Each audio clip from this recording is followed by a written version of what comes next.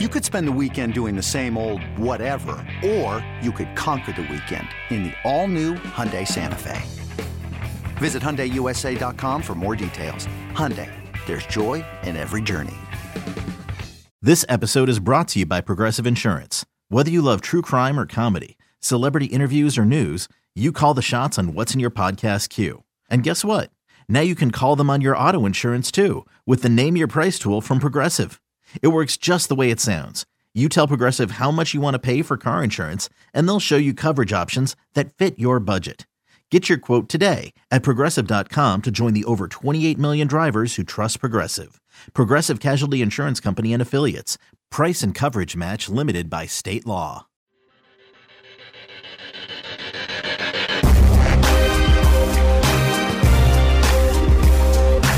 Two down, one to go. This is Inside Black and Gold. I'm Jeff Nowak. I've never liked that. That phrasing because it makes it sound like you're just listening to this because you're being forced to. It's like if you don't want to listen, just turn it off. This is an optional. Or it sounds like you're slaving away too. It's like two down. Yeah, it sounds like I don't want to be here, and obviously I don't. Right, I would rather be doing anything else. But you know, I get paid moderately cheaply to feign enthusiasm, and so I'll keep doing that. I'm Jeff Nowak. He's Steve Geller. You can follow me on Twitter at Jeff_Nowak. He's Steve Geller, WWL. If you haven't subscribed yet, hit the subscribe button. Do the good thing. Go check out your YouTube at WWL Sports. Go check out the latest content at WWL.com. Listen to us on Sports Talk 4 to 8 p.m. on Fridays. That's WWL AM 870 FM 105.3 in the Odyssey app. We get real bored because Fridays is just like, man, what are we going to talk about? So if you guys want to call in and rant about stuff, do that. We're definitely going to have to get more creative with some segments, I guess. Yeah, I mean, I've gotten to the point where I've memorized the number. So if you want to call in or text, it's 504-260-1870. It took me like months, but I finally remembered it. I know that number. I know my mom's cell phone number, and I know the house phone to my parents' house up north that is still connected but hasn't been charged in like 6 years. So those are the three numbers I know. I was going to say, you better know your fiance's number too. I don't know anyone's cell phone number that is under the age of like 46. What's funny is it's like back obviously in the day, it's like, I don't know, things are so different. I laugh. I have a, soon to be 13-year-old, and it's just, what a different world. I can't even imagine what it would be like to have such easy access to stuff as a kiddo nowadays. Yeah. Anyway, so speaking of easy access, do the Saints have easy access to the number one overall pick now that the Bears have at least pretended that they're interested in trading it? The simple answer is heck no. The longer answer is no. So there's no chance. Okay. So we kind of talked about this a little bit. If you want to go by the trade chart, and that's not always reliable, but it's at least a stepping off point, and it kind of shows you just how insanely expensive it is to trade for the number one overall pick from anywhere, especially from the back half of the draft, right? Like if you're the number 4 overall pick, you have the luxury of saying the majority of your value is held at number 4. So all you have to do is find the remaining value and send that. In this case, the Saints have very, once you get past pick like 25, the value is like nothing in terms of relatively speaking. Like the number one pick, according to the Jimmy Johnson trade value chart, is worth 3,000 points score, whatever you want to call it. So the number 3,000, that's where it's valued at. If you go down to number 29, that has a value of 640. So not even a third. Not even a third of that value. If you add every single pick the Saints have, including the number 260, which is a comp pick that we're assuming they get, that all adds up to about 1,500. So if you traded your entire draft board, you still ain't getting there. You're about halfway there.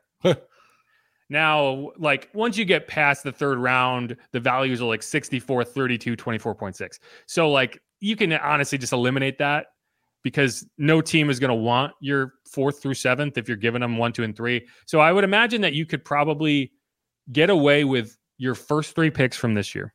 So you would probably have to trade 29, 40, 71, and that would get you to about 1,300, right? From there, You're probably also going to have to trade next year's first. And but the value of a future first is typically held at about the bottom third of the current draft. So you're still talking like 600, 800. Ooh. So you'd probably have to add your third from that season because you don't have a second. And then I would guess either your second or third in 2025 to even equate the value. So you are already committing a massive package of assets to this draft. And then beyond that, keep in mind, if the Colts got involved and offered the 4, if the Panthers got involved and offered the 9, even if you offered that package, probably gets beat out by whatever the Colts or the Panthers offer, because the value of being able to still pick a Jalen Carter maybe at number 4 or whoever's available at 9 is so much higher than what the Saints can offer with the 29 that, like, I don't know if you would even do it. Like, even if technically you look at the value chart and the Saints offer has an aggregate total of slightly more, they might just go with the Colts because they prefer to pick at 4. And it would look bad if they traded all the way back. So, like, all this is to say, insanely, incredibly unlikely. Like, the only way this happens is if the Saints are willing to commit everything and no other team gets involved at all. And I just don't see that being realistic. No, obviously, even if there was that crazy, ridiculous, generational talent that was available, you got to imagine too that where you're slated to, that there's going to be other teams presenting higher value, in the draft compared to what you have to offer, unfortunately. Yeah, it's just tough. And like, you floated the idea, it's like, well, what if you traded Chris Olave and Pete Werner? And it's like, yes, right, now you're willing to give up everything. There's a chance. But do you want, like, will that make your team better? Maybe. Like, I guess top 2-3 quarterbacks don't always work out. Like, that's a heck of a gamble.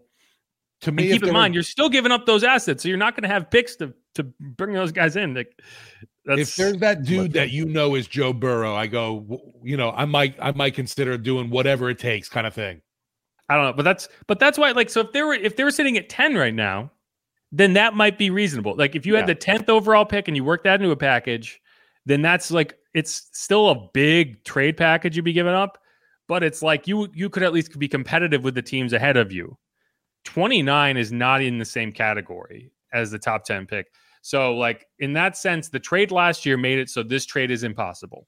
And I think if you're Mickey Loomis looking at it, that's kind of where it's like, we did this last year. We got the value that we feel like we maximized. And from there, we're going to work on. And I don't think trading for the number 1 pick is even worth talking about. Is getting into the top 20, you think, feasible, or not even that? Yes. And that's, I haven't done the calculations on that, but, like, for example, if you're trying to trade up to 22 to get ahead of the Ravens, that would be the Chargers. That would be expensive too, but it would be nowhere near as expensive, even as you paid last year to go from 16 to 10. Like, you could probably get away with, you're trading the 29. You'd probably have to trade your third and a future third. But if you really believe in the quarterback, I do believe, I don't know if it's going to be quarterback, but I mean, we've seen it way too many times for this to not believe the Saints are going to be aggressive enough on draft day to trade up. I don't see them, we haven't seen them move down to accumulate picks as everybody wishes they kind of do. But I just see them making that move up again for whoever it is that they covet. I only see it potentially happening if it's for a quarterback. I don't see it happening if it's for any, like, last year, like, trading up for a receiver is incredibly rare. Like, you saw the Saints do it last year. You saw the Falcons do it for Julio Jones. I think both of those examples were correct. They were good decisions because those are both players that I think you're going to end up seeing, anchor. Like, obviously you did see that with Julio. You saw him anchor that team for forever. And you're going to see that with Chris Olave. Is he's going to anchor that team for a long time. In most cases, it's a mistake. And you could make a valid argument that it was a mistake for the Saints last year. But at least you got, like, rookie of the year caliber play out of Olave to help you justify it. Now, the trade that I think is reasonable to talk about, if the Bears kind of reverse course and do end up taking a Bryce Young at number 1, is Justin Fields. Like, I do think that the 29 and a package around that will be competitive. And it's just a question of whether the Bears end up wanting to go that route. But we've talked about this before, is I very much like Justin Fields. I would love to see Justin Fields be the guy for the Saints. And, like, if he ends up on the table, I would be willing to part with a lot of assets to bring him in. And it's just really, to me, it's just a question of whether he's there. Yeah, it's a good question of what it's going to cost to bring Fields in a trade, but yeah, he's obviously a guy you turn to right away. There's no bridge needed there. I was definitely impressed with what he did, especially early on in the season when he had absolutely nothing. And it's not like they added much at the trade deadline, bringing in wide receiver help for him from Pittsburgh. Yeah, Chase Claypool. And that wasn't a huge significant upgrade by any means either, but the numbers he's able to put up between the passing game and on the ground are just, he's one of those guys you just see on the field that stands out, obviously. And it's almost that video game like darting quickness that is truly amazing. But you have to worry about guys like that too, because eventually you're gonna get hit. You're gonna get hit. Yeah, right. That's gonna catch up to you. And we've seen that with Lamar, right? We've seen him deal with injuries at inconvenient times, and it's just like, yeah, well, the way you play, it's an inevitability that you're going to take a hit, and like as good as you are at evading them, can't evade them always. Sometimes they're going to get you.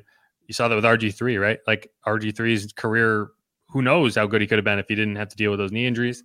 We joke about Carson Wentz. He was great until the Rams messed him, his knee up. Mike Vick was the same way. Like it was like, wow, all these highlights, but they stop before the legs break and stuff. Right.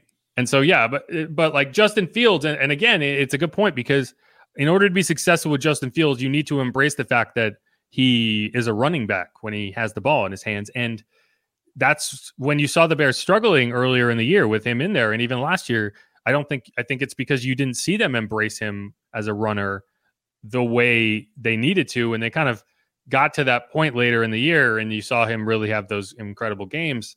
But I think it's got to be a balance. And any team that brings him in, if you're going to trade for him, you have to embrace that because as much as I like Justin Fields, if he is just a pocket passer, he's not an NFL quarterback. And so that is frustrating. I think success too of a guy like Hurts obviously helps his value too. Yeah, and I mean, like I think that is the future of the NFL is guys who can do what he does, maybe not at such an elite level, but like for example, like Daniel Jones, right? Like I think if he was in the NFL 10 years ago, he would have washed out by now because he's not a guy who you can expect to stand in the pocket and rifle the ball down the field. But when he can get outside the pocket, when you can move it, when you can run the read option, when you can slow down the pass rush, he's got the athleticism to do it. And I think that's like Josh Allen's another good example of that, where, maybe he's a little higher than Daniel Jones in terms of he does have that cannon arm, but you need both of those assets in today's NFL, I think, or at least it vastly helps you. And that's where you're going to get it. And I guess that's where you can tie this back in with the whole Derek Carr hunt or pursuit. Is he a guy that really he doesn't provide that really for you? He's not hard. Another day is here and you're ready for it. What to wear? Check. Breakfast, lunch, and dinner? Check. Planning for what's next and how to save for it? That's where Bank of America can help. For your financial to-dos, Bank of America has experts ready to help get you closer to your goals. Get started at one of our local financial centers or 24/7 in our mobile banking app. Find a location near you at bankofamerica.com/talktous. What would you like the power to do?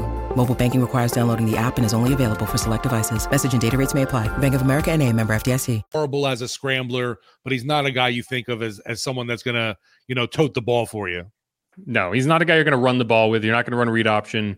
But yeah, and that is what makes him a little less attractive, I think, on the open market. But we're going to see. We're going to find out whether the Jets think he's that guy or whether the Saints think he's that guy. The guy who I think a lot of Saints fans think is that guy is Hendon Hooker. And he's another dude who, like Anthony Richardson, if you're drafting him as a project, and he's not going to start on day one. And you're going to need a guy like a Jameis or an Andy or somebody in there. But I do think that it's tough. Like, I think you could still bring in Derek Carr and draft Hendon Hooker because I think he's more of a long-term project. It's kind of like when the Chiefs signed Alex Smith and drafted Pat Mahomes, right? Like Alex Smith was still good enough to win games and get you to the playoffs, and he did. But then, when Pat Mahomes was ready to start, you were ready. And obviously Hendon Hooker is not Pat Mahomes, but I'm just, in terms of like, you could bring in Derek Carr and still draft Hendon Hooker. I think that's true. And here's what Daniel Jeremiah had to say on Hendon Hooker. He's a lot higher on him than I am, but he's the expert. So I think he's a good player. You start with accuracy and decision making. He can think the game really well. We'll see how high he ends up going coming off of the injury. I think he would have been a first-round pick if he doesn't get hurt, even with the age. I know people, talk about how old he is, but he's a really, really solid player. Yeah, my question really isn't so much even the age or the injury with him. It's really just the system he kind of ran in college and how quickly you can adapt to the NFL game. What will that take? Right. It's an example of one of those guys like, can he line up under center? Can he turn his back to the field and then reset and find his receivers? Like, I don't know. He's probably not going to work out at the combine this week. I saw a report that he's not going to throw. I imagine that means he's not going to run either. He didn't work out at the Senior Bowl. So you are missing these opportunities to get a close look at him.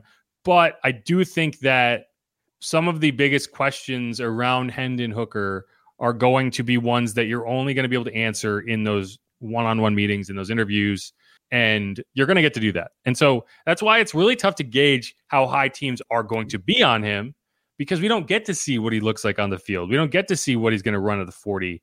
He'll have a pro day down the road at Tennessee. I'm sure that's kind of what he's gearing up for. Even if he works out at the combine, it'll be very minimal. But he'll do the hand measurements. He'll do all that stuff.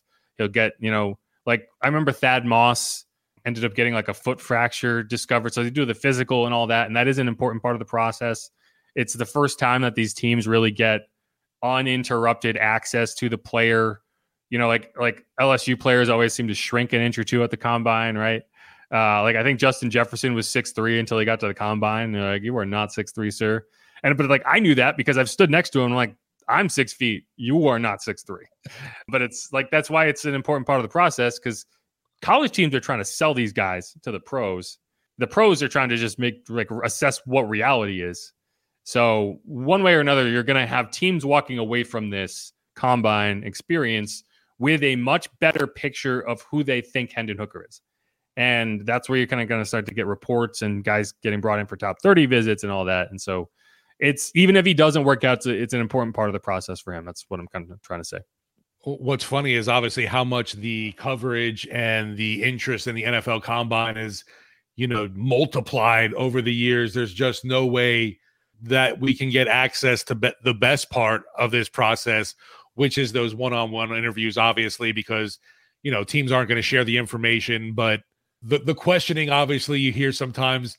I would love to see players' reactions to some of those outlandish, questions that teams come up with for them, but just in general to see how guys carry themselves in these situations. I know it ends up being so key too in the determination of their character, how they, their makeup in general to go along with their on the field talent. Yeah, you always hear, I think Tyrann Mathieu. No, I think Darius Geis actually was the player who talked about how he got asked some really crazy questions about video games, right? I think it was like his sexual orientation and stuff like that. Oh Lord. And I do think there is some level of this questioning that is just geared toward putting somebody in an uncomfortable situation and absolutely seeing how they react. And I think that's an example of that. But it is there's a level to which you should not go beyond. And I'm sure it happens. Yeah, I said, that whole interview process to me is really interesting, but unfortunately, we'll never get a glimpse of that. No, but we do get the podium interviews that you don't get a lot of throughout the court. Like, you get them in college, but this is a way more exposed situation. And I think how players handle those situations is telling. And we'll see. We'll get a good picture of that with a lot of these guys, and we're going to see how wild the numbers are that Anthony Richardson actually does put up. Like, Justin Fields ran in the 4.4s of the combine, and he ended up going number 10 overall. If Anthony Richardson puts on a crazy performance and suddenly it's all the hype is on him, we were talking about trying to come up with a comparison for what has happened with him, and it's really tough because it's how when's the last time you saw a quarterback who did not have success in college, but he's this kind of athletic marvel? Because he did not. He was not a good college quarterback. We can say that definitively, but and he went to a team that should be stocked with talent, and he struggled. He had good moments. He had great moments. He had really ugly moments. And maybe RG3 is an example, but he was a Heisman candidate, right? Like Trey Lance who played at North Dakota State. So you can kind of compare the sense that like you didn't really know, like, he's this crazy athlete, but you're kind of projecting. It's really tough. Like maybe Mitch Trubisky is an example. Oof. Yeah. That's a rough one there. And like Lamar is probably the best example of a guy who was a little rough around the edges and you had to kind of project, but he was a number 32 pick. So I think Lamar is a good example of a player who is the reason that Anthony Richardson probably won't fall, because no one wants to be the next team to be like, oh, we don't believe in that guy. And then he ends up being Lamar Jackson. Right. So like, I think in the comparison model here, he's what ruined the curve for a team like the Saints who might want to steal Anthony Richardson at 29. Right. Yeah, exactly. Now because of the curve, he's going to be vaulted into the top 15, maybe top 10 discussion. Yeah, or number one overall if you want to listen to T-Bob. He's really in on that. I don't know who's fallen in love with him that much. if the Bears take Anthony Richardson over and play him instead of Justin Fields, that'd be kind of wild. But hey, Chicago gonna be Chicago. Fortune favors the bold, right? The brave. Yeah, I'm still curious to see how we end up this season, because there's now been that renewed little bit of hope. The more I keep thinking about the Jameis Winston deal, for the value that he has with his contract, and obviously he's familiar with the offense, it really isn't a really awful idea. No, I mean, I never thought it would be. No, but the question to me was, is he willing to come back? And sure, the relationship, right? I know. From what I've heard from him and from people I've talked to, it does sound like he would be willing to do that. And so from there, it becomes like, okay, are the Saints willing to do that? Right. Are they willing to commit to him in a more serious way? And it just makes sense too, just to see you see Jameis goofing around with the guys. He clearly has a tight relationship in this locker room already. And I'm sure, he could establish that somewhere else if someone's willing to pay him, kind of thing. But I kind of do understand why he would want to be here. And we have come full circle. And I think that is when it is time to pull the plug on another episode of Inside Black and Gold. Right. As we get wrap up this podcast and I talk about how I could see Winston back, it'll be like, breaking news that Derek Carr has signed with New Orleans. Unlikely, but I do think that anytime we naturally loop around to the original discussion that we started with, perfect. That's when we should stop poisoning the eardrums of the people listening. Plus, I got to get to. I'm going to the Pelicans game tonight, so I gotta get this edited and out prior to that. I'm sorry, I've been bothered since last year. I cannot get out of my head Winston deep to Shaheed. So sorry. Neither can he. Never got a chance. All right. This is Inside Black and Gold. Thanks for everyone who listened. Hit the subscribe button. Leave us a rating. Leave us a review. We're going to probably talk about the Combine on Thursday, but I don't know what we're going to talk about because it starts on Thursday. And I guess we can wait until after the first day and kind of give you some takeaways, but we will... we'll judge men's bodies on weigh-ins. I mean, I always do that internally, so might as well do that externally. It's hand size. We could talk about hand size. Definitely always a big one with QBs, man. It is. Joe Burrow and Pat Mahomes both have tiny hands, and they suck. Yeah, they're awful. All right. That's it. That's the tweet. Thanks, y'all. IB&G forever. Woof. I know, it's terrible.